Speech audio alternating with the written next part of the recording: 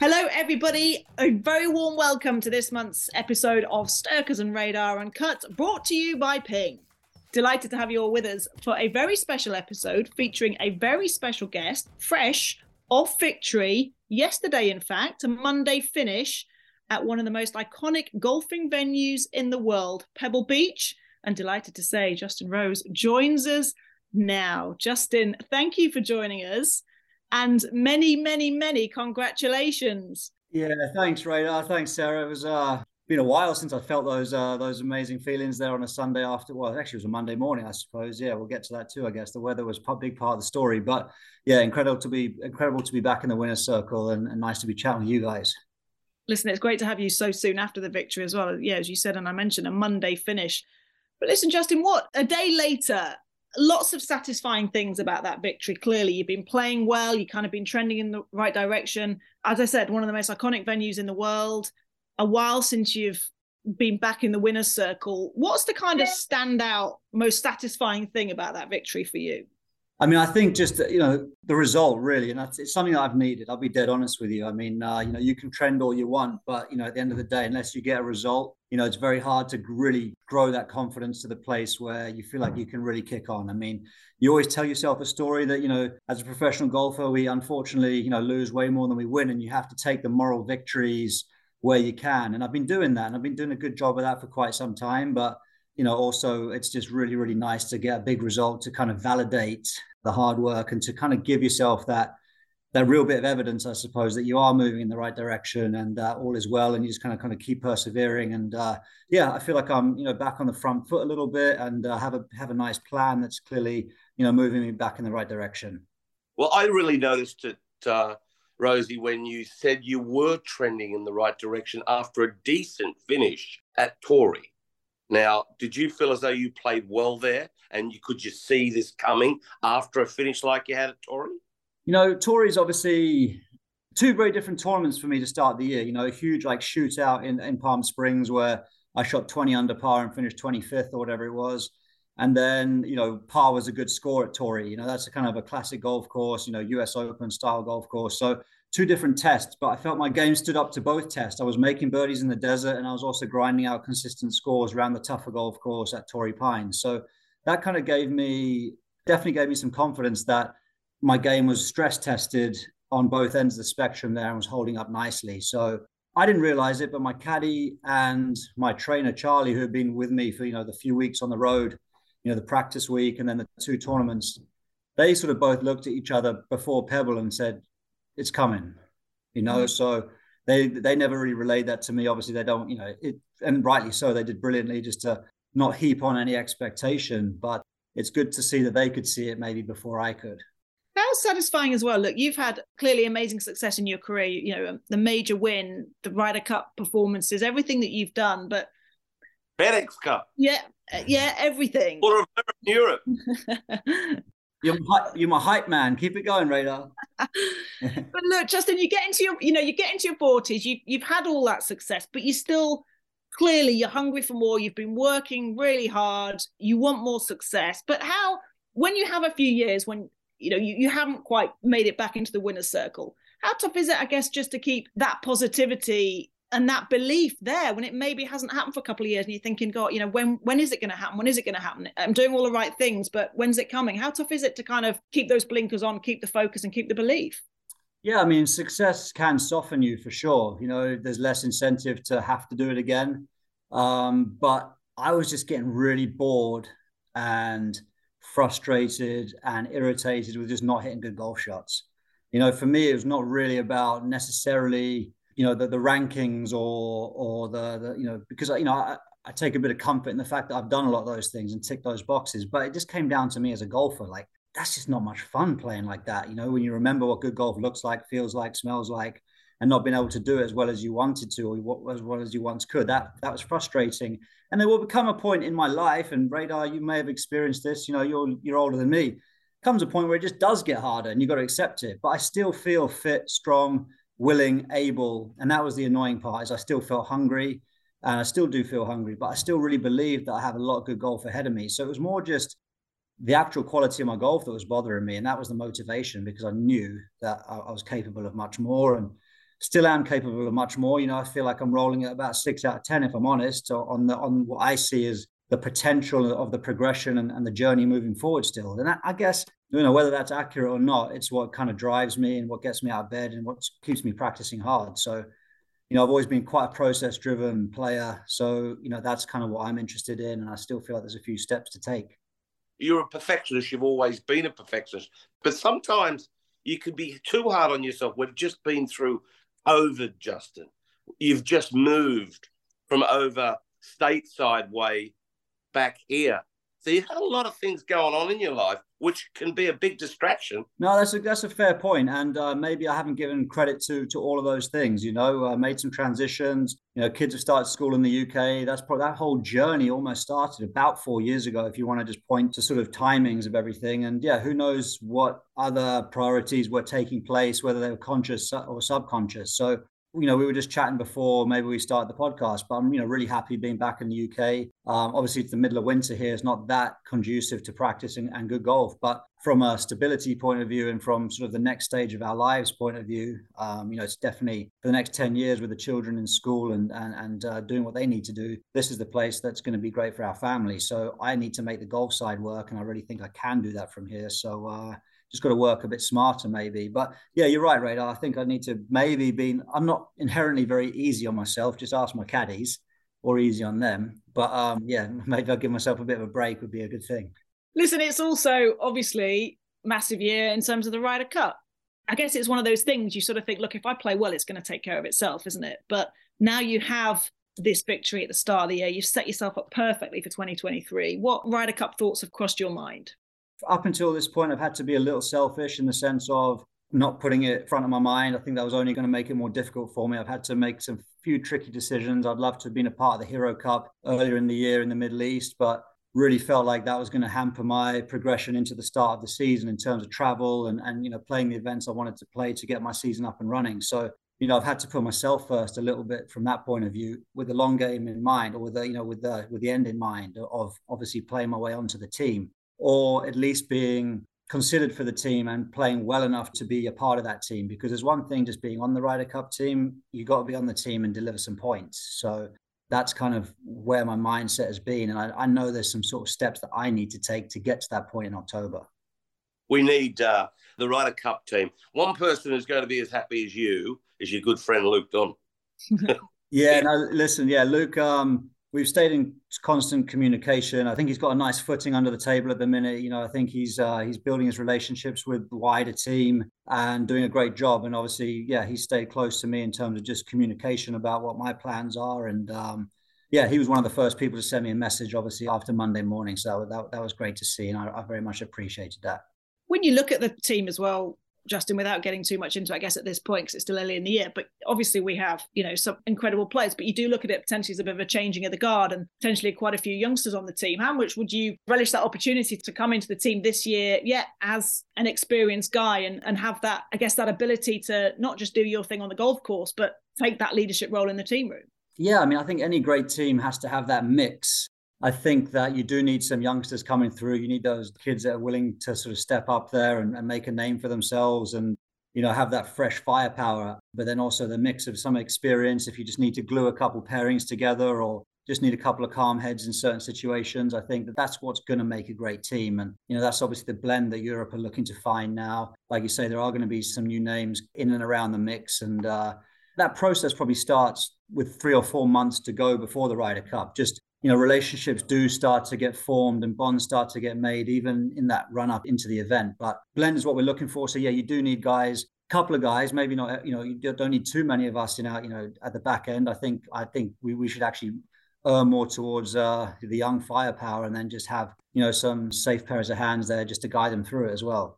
Nice. Look, listen, Justin, I don't want this to make this is about sort of getting you on the podcast and about the victory and obviously your stage in your career. Yeah, you did make a couple of comments to the press. Obviously, you talked about the victory and I guess for you, the importance of major championships as it referred to potentially, you know, some considerations regarding a move to live maybe over the last 4 or 5 years or so, or the discussions that have taken place. Just a little word on that on the podcast, if you can. What kind of your thought process when all this has been kicking off, and we've all talked about it to death, let's be honest, it's been such a massive talking point in the world of golf. At the forefront of your mind, what were the main considerations for you with this new opportunity, but knowing everything you have achieved and everything you still want to achieve in the game? Yeah, I mean, first and foremost, I certainly did not bring up live in my press conference. It was clearly, questions that just do come up. It's golf's version of COVID. You can't get through a day without that word coming up. So a lot of my friends have made the switch, right? And I think, a lot of guys towards the back end of their career and the guys that have looked for some fresh opportunity. And I think what we've also got to recognize is that this hasn't just happened overnight. It's not just because the Saudis have come in and thrown a bunch of money at it. The concept has been around for 6-7 years. There's elements to the concept that are incredibly exciting or could be exciting. And in and around the concept, if all of the top players decided to do it, it was something that had a lot of validity to it.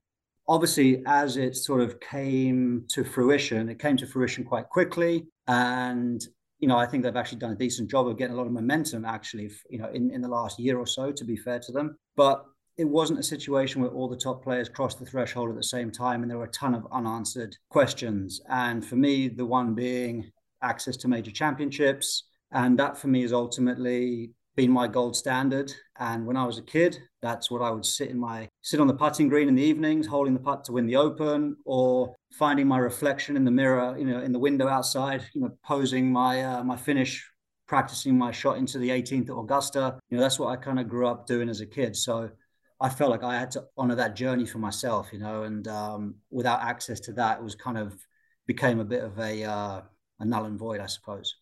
And it's amazing what a win can do, Justin. Just a win at Pebble Beach just last week, an injection to you, like you must be feeling so fresh. Yeah, absolutely. Because, what I've just talked about, I wasn't in the majors. I wasn't in the Masters. So I'm talking about not going to play live, but because I want to play in the majors, I wasn't even in them at the moment.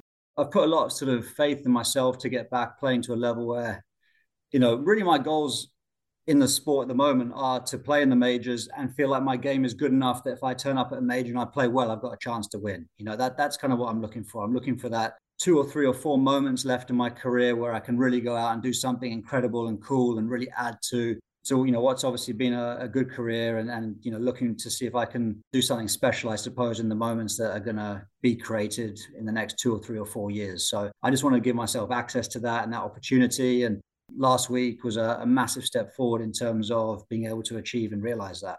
Mom deserves the best, and there's no better place to shop for Mother's Day than Whole Foods Market. They're your destination for unbeatable savings, from premium gifts to show-stopping flowers and irresistible desserts. Start by saving 33% with Prime on all body care and candles. Then get a 15-stem bunch of tulips for just $9.99 each with Prime. Round out Mom's menu with festive rosé, irresistible berry chantilly cake, and more special treats. Come celebrate Mother's Day at Whole Foods Market. Stay fit. You can play till 50 now. Phil proved that, didn't he? Yeah, unbelievable. Obviously winning the PGA, no doubt. I mean, he embarked on obviously some different sort of mental strategies. He was hitting the ball a long way and he worked on his fitness. And yeah, I mean, absolutely. He proved it. It was pretty cool. Listen, Justin, we haven't got much time. I know you're running off. You've got a lot of media who want to chat to you, but I do just want to very quickly ask you, because it's something that I feel very passionate about, obviously women's golf. And I played at Brocket Hall in your event last summer, which I loved. And, you and Kate have done an amazing job with that. And I think for me, Justin, it's been amazing to see a top male pro really support the women's game. Just give us an update on that. And I guess how proud do you feel of what you've done and what you've achieved and what opportunities you have given some of these female pros? Yeah, well, it all came about quickly and organically. And it came about because the PGA Tour got up and running after COVID. You see, I knew we couldn't get through this without saying that word. But we were 3 months out away from professional golf, and suddenly we were back to work. That back to work phrase is a phrase that was coined as well. And, as a professional sportsman or woman, it's not about just turning the laptop on and you're back to work. There's a skill set that needs to be honed and taken care of. In order to do that, you need a scorecard in your hand. So I was very aware that the LET schedule especially had been decimated, and the opportunity just to play in anything really wasn't there. So Liz Young had the great idea of, getting a few girls together and, trying to get a pot of money just to stay fresh and sharp. So we kind of piggybacked on that idea with her and kind of grew it into a little mini series. So the idea around it was just a bit of a stopgap. And the reason it's been successful is because of the enthusiasm from the ladies themselves. Their willingness to play and compete, to be a part of this series was unbelievable. You can give people opportunity, but if they don't want it, it's obviously going to fall flat on its face. So even though it's looked great on us, I give them a ton of credit for actually having the enthusiasm and that sort of determination to want to improve as players and really support the events and obviously play in them. But it has enough momentum behind it now where it's challenging us to think, what else can we do? What else is needed? How can we grow it? Should we grow it? Is it our place to grow it? So, there's a lot of kind of organic kind of questions that have been thrown up, and, we're throwing around a few options at the moment. Obviously, we did take it to the next level with an LET Access Series event at Brocket Hall, which was fantastic. And, give a lot of credit to the team at XL and Paul Mack and Sonia, who really run it for us, for me and Kate, and they make us look fantastic. So huge lot of credit to them. But we might look to take it another step forward going. But, I think one thing that's important is we don't want to be part of the status quo. Like if we do something, we want to kind of push the boundaries for the ladies game and, kind of work towards, upping the levels and closing the gap between the two tours for sure. But do you feel a responsibility as a top male athlete, Justin? Do you kind of feel that responsibility given what you've done in the game and I guess maybe the disparity between the male and the female sport?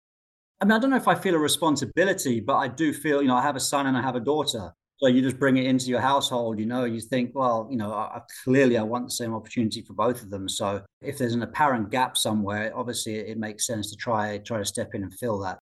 And I think that's when, if you're a little boy on the putting green holding a putt to win the Open, or if you're a little girl on the putting green pretending to hold a putt to win the Open, those dreams mean the same to you. Whether you're playing for whatever prize money, the dreams are the same and therefore the opportunity should be the same. So, that's kind of the way I rationalize it. Well said.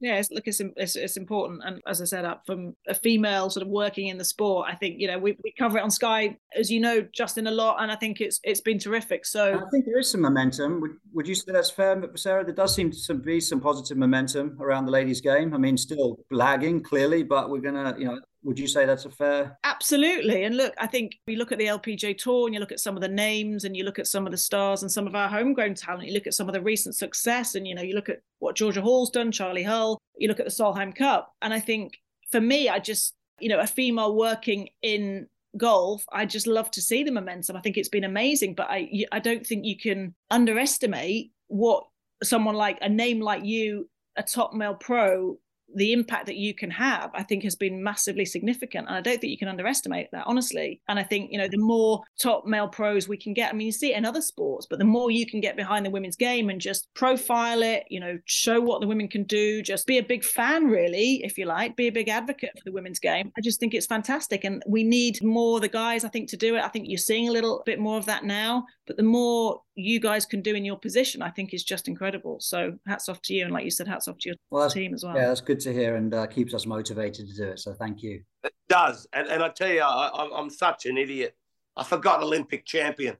I nearly fired you as my hype man. But you just saved yourself.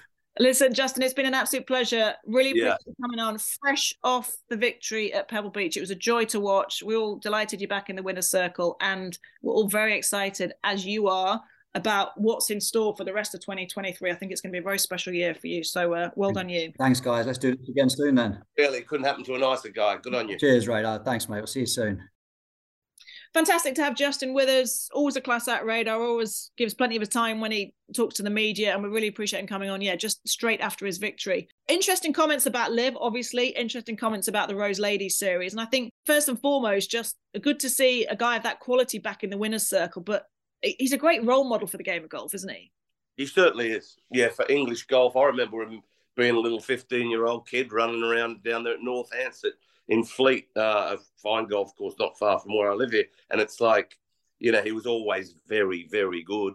And then to get off to that awful start, over 20 cuts missed, and to be that resilient and to come back and be world number one, a major champion, a FedEx Cup player, all the things that I said he's done. Yeah, he's absolutely sensational. And if you are a young budding boy or girl and you want to make ways in the game, go and watch the way he does it, mate. He's so meticulous. No stone is left unturned with Justin Rose. Yeah, he's a top professional, so fantastic to see him. Pebble Beach, picking up a win at Pebble Beach. I mean, watching those. I mean, I know they had a bit of bad weather, but it's some place, isn't it? Yeah, someplace. The marine layer, it comes in there. I've been there 3 times, and you don't usually count them in times you go to a place, but I've been to 2 of those and a US Open. Very special. I remember one time covering it at Sky, and I think we had bets on how many times we could all get marine layer in the broadcast for the entire week, and I think it was in the 30s for one day. Fog, as people kept tweeting, and it's fog, but in the States you have to call it a marine layer. Anyway, up the top there in Carmel, doing a lot of the thing with Nicole Kidman and Meryl Streep around there, called, is it Dirty Little Lies? Big Little Lies. Big Little Lies, and they do it all around there. And if you've ever never been there, go up to Carmel, and it's like a little, it's almost fake, isn't it? It's so beautiful. It's beautiful and stunning. I love Big Little Lies. I like the way it shows where your mind is in the gutter. Dirty Little Lies. Little Lies. But take the checkbook with you, because if you want a muffin, it'll cost you $38,000. He's right, boys and girls, ladies and gents. It absolutely will. Phoenix this week. I'm in the studio at Sky. Radar, I mean, you, again, back in the studios, you kind of miss out on the hoopla. That place is nuts, isn't it? Yeah, absolutely mad. 270,000. I've been there working, and on Saturday, most of the people aren't there for the golf. They are there for, everything else. And it's just, it's a party. It really is a serious party. They get 700,000 people going through there in the week over. And, you all think, how can you get 280,000 on a golf course? And I've been out there, and they could actually, on that golf course, you've been there, Sarah, you could get twice as many. I couldn't believe. So I was one event, I hadn't done it, been at Sky for years, hadn't done it. And then I think I've only done it once. It was not the year before COVID, so it was start of 2020. I really wanted to see it. And then having done it, I was like, geez, never again. Yeah. No, those you want to do. For a hen's party or a bucks party, a stag do, go and do it. But you probably won't go back. But just to see it and see what it's like, it truly is, it's raucous. There is no, when someone is putting in a big amphitheatre with 15 or 20,000 around the green, there's none of this quiet, please. I mean, they just keep talking. It's a bizarre place. The etiquette of the game is thrown out the window, but it's a magnificent event. The waste management, they call it. They don't call it the Phoenix Open anymore, but it is the waste management Phoenix Open, but more waste management. And they just, control waste, so all your rubbish and all that sort of stuff. They track a lot of rubbish, I tell you that. But they've got a field. Rory McIlroy's there. They're all there. This where Justin's not playing, doesn't fit into his schedule. So he's going back to Riviera, and then another week off, and then we get into Arnold Palmer and the Players' Championship, and that's when we're really into the nitty-gritty of the tour.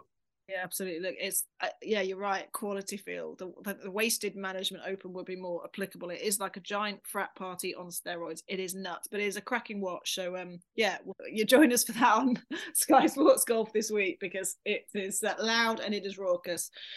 Good stuff. Thank you all for listening. A special episode of Sturkers and Radar Uncut featuring Justin Rose. Thanks again to Justin. Radar, it's been a pleasure. Well, a lot of play. And before you go, this new Ping driver, hey, get in the queue, because everyone's using it. It makes a new noise, more of a thump. It goes further than any other driver. So get with the program. Play your best. Exactly. A big thanks for listening to this latest episode of Sturkers and Radar Uncut, brought to you by Ping. We'll see you next time.